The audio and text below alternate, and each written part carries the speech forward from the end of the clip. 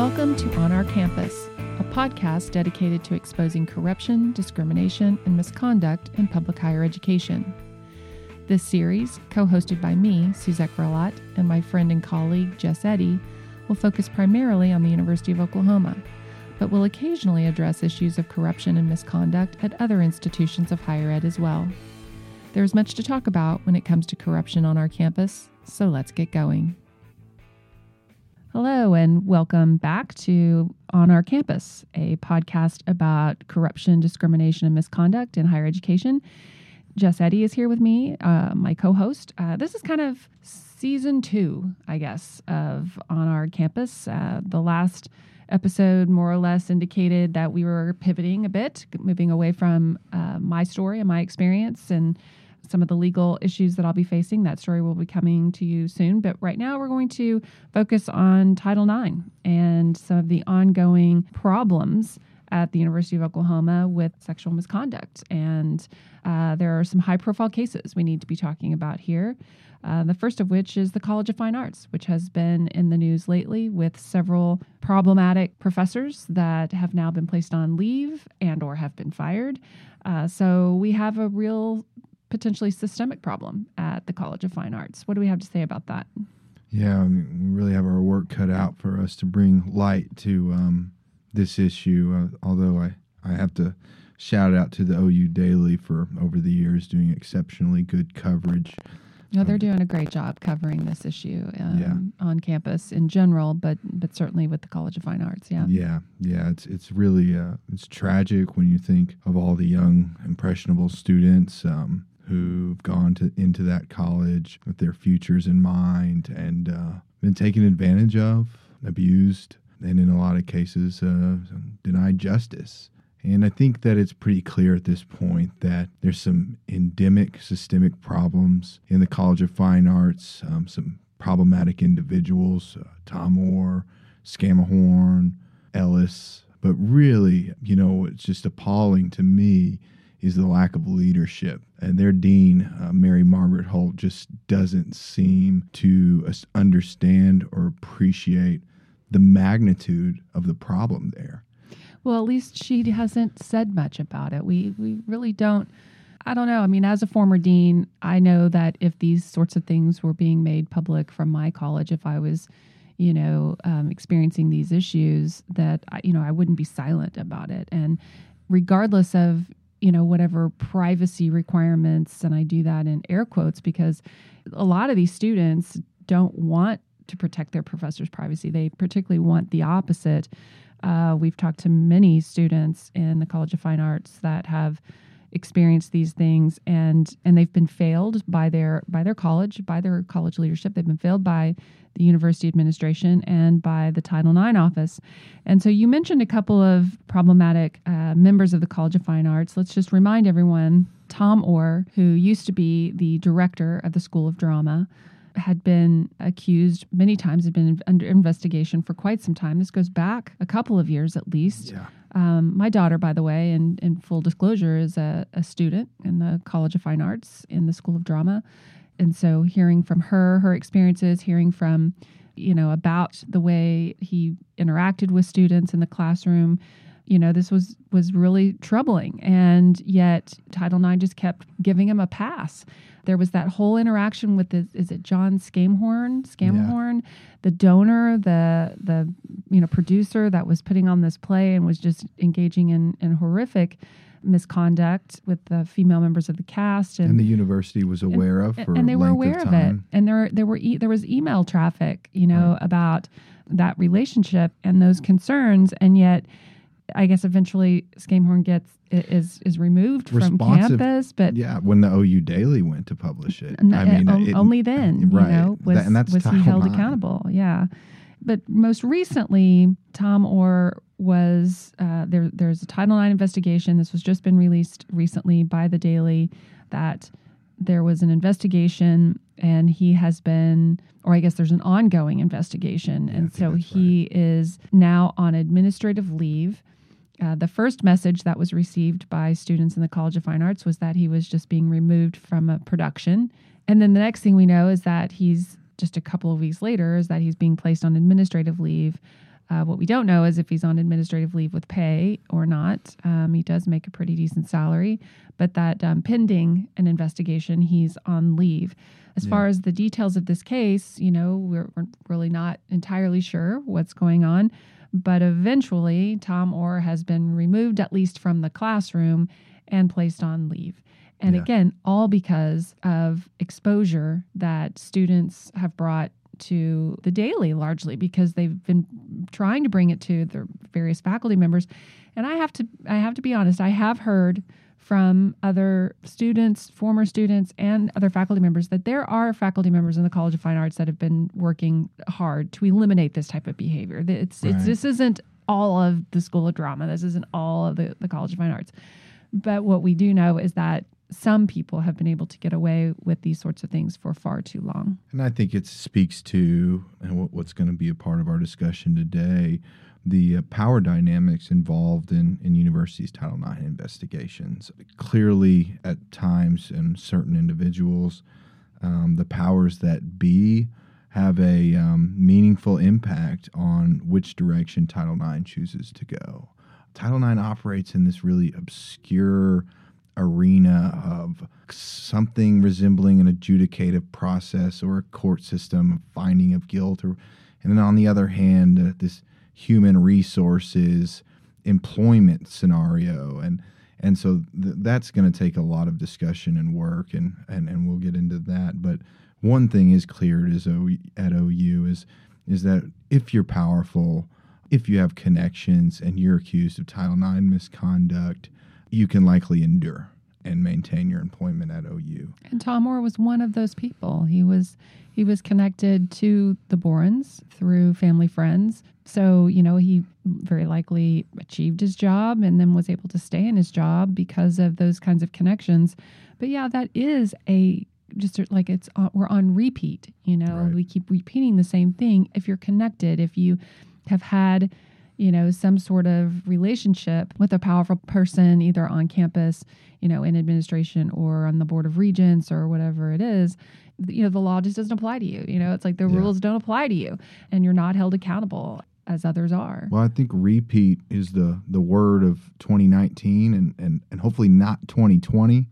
But if you look at Title IX is repeating the same patterns of behaviors, and that's because the same individuals that were there in Boren, under Boren's administration, are still there. Bobby Mason, running Title IX, Anil Gulahali, general counsel, Marcella Fleming, still in senior administrative leader in human resources.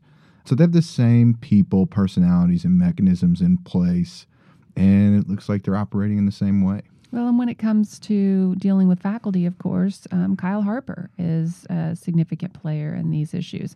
I had to deal with Harper a number of times on Title IX concerns and was appalled, as I've mentioned in previous episodes, at how those cases were managed and how literally faculty members who rape students have been allowed to leave under the radar. And that was the case here in the School of Drama with Matthew Ellis. You mentioned Ellis. Yeah. And this is a recent story, is that this story was reported, and this story broke a few weeks ago, and he was still on the OU payroll until the end of 2019 on leave. So the troubling thing is that there are some who eventually are held accountable. I think it's harder now for Title IX to perhaps not do what it's supposed to do. Oh, I hope so. I hope so too. But it seems that way, at least a little bit. But there are a lot of past cases where they didn't do what they really should have done. This administration didn't do what it should have done.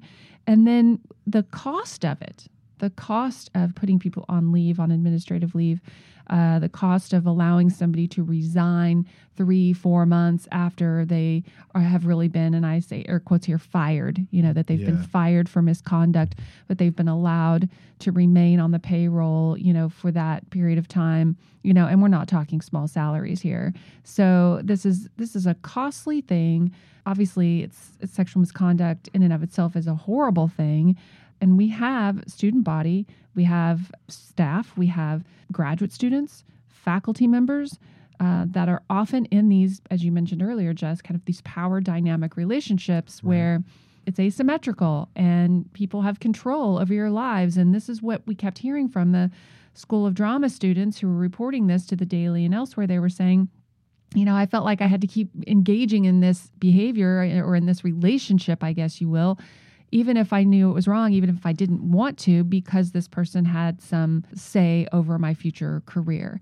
And look, there's more that isn't even out yet. And, we've been talking about the School of Drama. We know about Tom Moore. We know about Matthew Ellis. We know about Scamehorn. But what we don't know, what has been made public is that what you and I know, Jess, and others out there, is that there are problems, Title IX investigations ongoing in other parts of the College of Fine Arts, to include the School of Visual Arts and the School of Music. Right. So there are untold stories as of right now that still haven't come out. So that brings back around this issue of what is going on in the College of Fine Arts. What is it about those power dynamics in this creative world, this creative environment, the environment of the arts, that makes this more problematic? I don't know. I think it's very puzzling, why we have so many cases there, and yet we have a silent, administrator on it, and we don't have real open accountability on these issues. And yet we have students and others, victims, that want that justice and want that accountability. Right. I've had people ask me, mentioning all these really complex obstacles for students who deserve, and if they're seeking justice for misconduct against them by an OU employee, what do we do? Where do we go? How do we have justice? How do we have reform?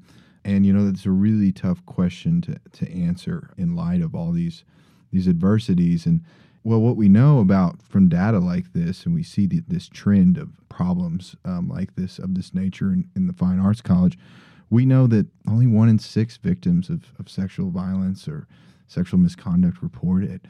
And so when you're seeing a repetitive pattern, we're just seeing the tip of the iceberg here. And so in all likelihood, a lot of people are looking for help, and my heart goes out to you all because it is a tough situation. And I think, the first good advice that I wish somebody would have given me a long time ago is tell the police if you've been a victim of something that you feel is made you uncomfortable and misconduct, because going to Title IX is a roll of the dice. And on the other hand, it's probably going to serve to re-traumatize you. So, reach out to people that can support you as you go through that process. I know that Suzette and I are here for all in the university community who've suffered from these circumstances. But beyond that, I'm speaking for Suzette and myself again, we're here to address that. And Title IX needs to fix this deal. OU needs to move forward. And their addition of a few more employees in the fall is a bandage on a gaping wound. And right now, the human carnage that we know exists at OU from individuals who have been subjected to abuse, harassment, discrimination, assault, is outlandish. And we need to really get into this and figure out a way forward. Well, and it's going to take people being able to tell their stories and have a space to do that. And so, Jess, you're right. That's the purpose of these kinds of conversations. And we have, space and a place for you to be able to do that, because there are so many people who are afraid to go to Title IX that don't go to Title IX. I never went to Title IX. You never went to Title IX. Somebody went to Title IX on your behalf. Regarding that matter. Regarding that issue. So, and there are reasons why, as anyone who's listened to the previous episodes about my own situation, we were socialized. This was not an entity that was there to help you. So on that note, Jess, we do, I think, need to address and remind everyone. We were reminded recently in the press that there is an ongoing investigation about sexual misconduct regarding David Boren's time in office. You remain the sole person who's publicly claimed that Boren abused you and engaged in misconduct with you of a sexual nature.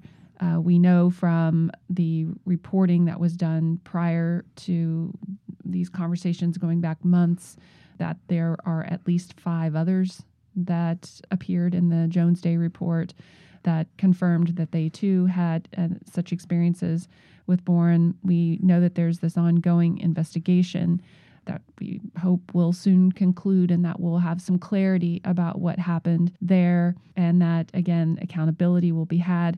We know that Trip Hall has been now, I believe there are 3 lawsuits that are involved regarding Trip Hall, former vice president and probably one of the OU employees that was closest to David Boren. And it goes beyond even sexual misconduct. It goes to financial misconduct. It goes to employing people into positions that they shouldn't have, they weren't qualified for, paying people salaries that were bloated in exchange for silence and cooperation. And so these are things that OSBI continues to look into. This was a recent report brought out in the Oklahoman to remind us, let's not forget that that administration is largely still here. And that Title IX infrastructure that was created under Boren to potentially protect Boren and his people is still here. So that raises really serious questions about going forward. Can anyone feel confident that they're going to be able to seek justice through existing offices and institutions on campus? Oh, it's such a heavy and sad situation. And I think we've all been through such a rough last year, and I know so many of us are looking to greener pastures. But the way the regents have handled this deal and the way this is shaping up to be is just, to quote you from your conversation with Rinzai Stone, a train wreck waiting to happen. Why the regents put in Joe Harris, we know. They wanted somebody that made everyone feel comfortable, somebody they knew who could calm nerves. But on the backside of that, the downside, I should say, is that he was one of Boren's closest guys, and not just a close friend, but his attorney for the better part of the last 3 decades. And, you look at what OSBI is investigating, like you said, allegations of payments for cooperation or silence, and all in the mire of sexual misconduct. And I mean, any onlooker, I think, with just out any kind of insider knowledge or anything, is going to say, well, I mean, if we're talking payoffs and scope and scale of OSBI investigation and sex misconduct, I mean, somebody knew. And the fact of the matter is that those of us who were around that kind of nexus of Evans Hall for a while knew that everyone knew. And I think it's a farce that and a huge mistake that the regents have gambled that those individuals who were around Boren, who knew what was going on for so long, are somehow not going to be held accountable. I think that is just really just not a wise decision. And it gives me pain. I mean, to think of what that could mean for the university going forward, when I think what we're all looking for is fresh steps and, like I said, greener pastures. Let's get some new blood in here, like they said. I mean, like Rinzai said, yeah, we need new blood. We do. He picked the Gallagly blood. That wasn't the right new blood. But nonetheless, we do. You're right. We need a new way of administering this university. We need new leadership, new people, new structures. We need reform, and we need to remove all of the barriers that have been established at this university to actually do anything about all of these things. Faculty Senate has been completely marginalized and minimized over the years. They don't have a role to play. The tenured faculty, the whole process of gaining tenure, in higher ed in general, but certainly at the University of Oklahoma, is, people who speak up and use their voices are least likely to ever get tenure. A friend of ours described the OU faculty community as careerist, yeah. and almost not as so much of a slight. You can understand people putting their careers first in their personal lives, their families, but it's really holding the community back from the faculty, from really holding the administration to account at all. Well, that makes this whole concept and notion of family interesting because on the one hand, it's kind of like, yeah, okay, so like a mafia family, it's like, Right. so if you're a member of the family, you're a member of the family and you're not getting out. But the other connotation of it being a family is really a joke. We aren't taking care of one another given what we've seen happen here. I want to note too, I think it's important that there have been some recent op-eds, commentary, people, largely, let's say, older men who are friends of Boren, Caucasian. that have come out to publicly support Boren. There are various outlets in the state that have published these letters to the editor, I guess, saying that, he was a wonderful president and he, doesn't deserve these accusations, et cetera. I want to remind all of us, and I think this is so critical, is that abusers don't abuse everyone. And before you step out in the public eye and say and defend someone, well, he's such a good guy, he did such great things, he did all of these wonderful things for OU, and he did. But that doesn't mean he didn't abuse people, and that doesn't mean he didn't abuse his power. It doesn't mean that he didn't engage in misconduct. That there's a reason why people who abuse their power and engage in misconduct are selective about where they do that and who they will abuse, and then the methods that they'll use to minimize anyone's knowledge of that abuse. And they will always, always have that cadre of people that will step up to defend them, to say, but that never happened to me. I never saw that. I can't speak from firsthand knowledge or whatever people will say, but that doesn't mean it didn't happen. And so I always kind of have to, sigh and roll my eyes a little bit when I see these, very public bits of support for him when this investigation is not concluded. It's been ongoing long enough to know that there's something to investigate. And there is at least one publicly, and we know of 5 others that at least in the Jones Day report reported misconduct. Yeah. And so I just think we need to stop and think and remember that abusers have their supporters, but that doesn't mean they aren't abusers and that they didn't, do something wrong and that they shouldn't be held accountable for that abuse. This is just a really difficult situation, and it's been difficult for me. It's been difficult for others. It's been difficult for everyone here at OU and in this Norman community, and really in Oklahoma as a statewide with regards to the investigation and everything going on. We're really grappling with a very tough, difficult reality of humanity. These old adages come to mind that all humans are capable of great good and evil and all this stuff that we really haven't come to resolve and comprehend. And I'm not the one to chart the path forward and say this is where we need to go, this is how we need to feel. But I will say that these are difficult issues that require patience and compassion and contemplation that are going to take our earnest collective effort to overcome and resolve. These are not things that we can rush into rashly. And they're things that, as big and as scary or scandalous as they are things that need to be handled delicately. And so I appreciate you, Suzette, and so many others for the way you've given great, thoughtful consideration to how we might traverse this terrain.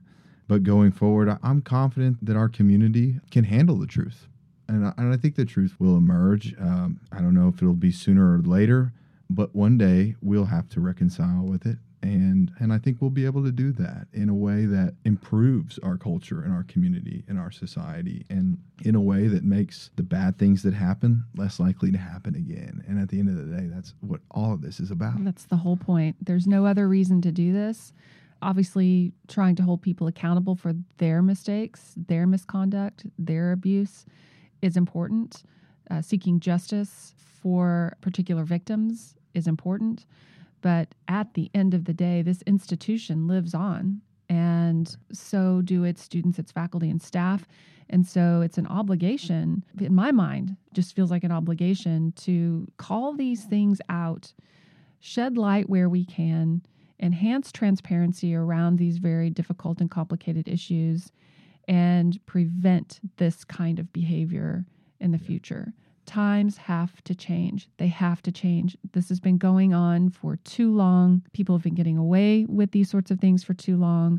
We've not had the proper mechanisms in place for too long. And so it is about those greener pastures. And we're only going to get to the greener pastures is if we tell our stories, if we raise our voice, and if we keep shining light on all of these issues and problems. And so we're going to keep doing that here at On Our Campus for as long as we can. As long as there's something to shine light on, we're going to do it. And it's all in an effort to make the future, current and future members of this community, real valued members of this community. It reminds me of the attack I think someone levied at us once, that we were washing the university's laundry in public. And for some reason, whenever I think of that, I think of the most beautiful picture that I think my mom envisioned and did for a few successful summers, but couldn't quite maintain, is the laundry, swaying in the breeze and the smell it would have and how clean it was and how that was the ideal way to do laundry. And maybe that's not applicable, but this is the kind of laundry that needs to blow in the breeze. It's got to be aired. We've got to air it out, and we're using these radio waves to do it. So thank you, Jess, for being here and using your voice to seek the change and reform that we need. So always a pleasure. See you next time. Next time.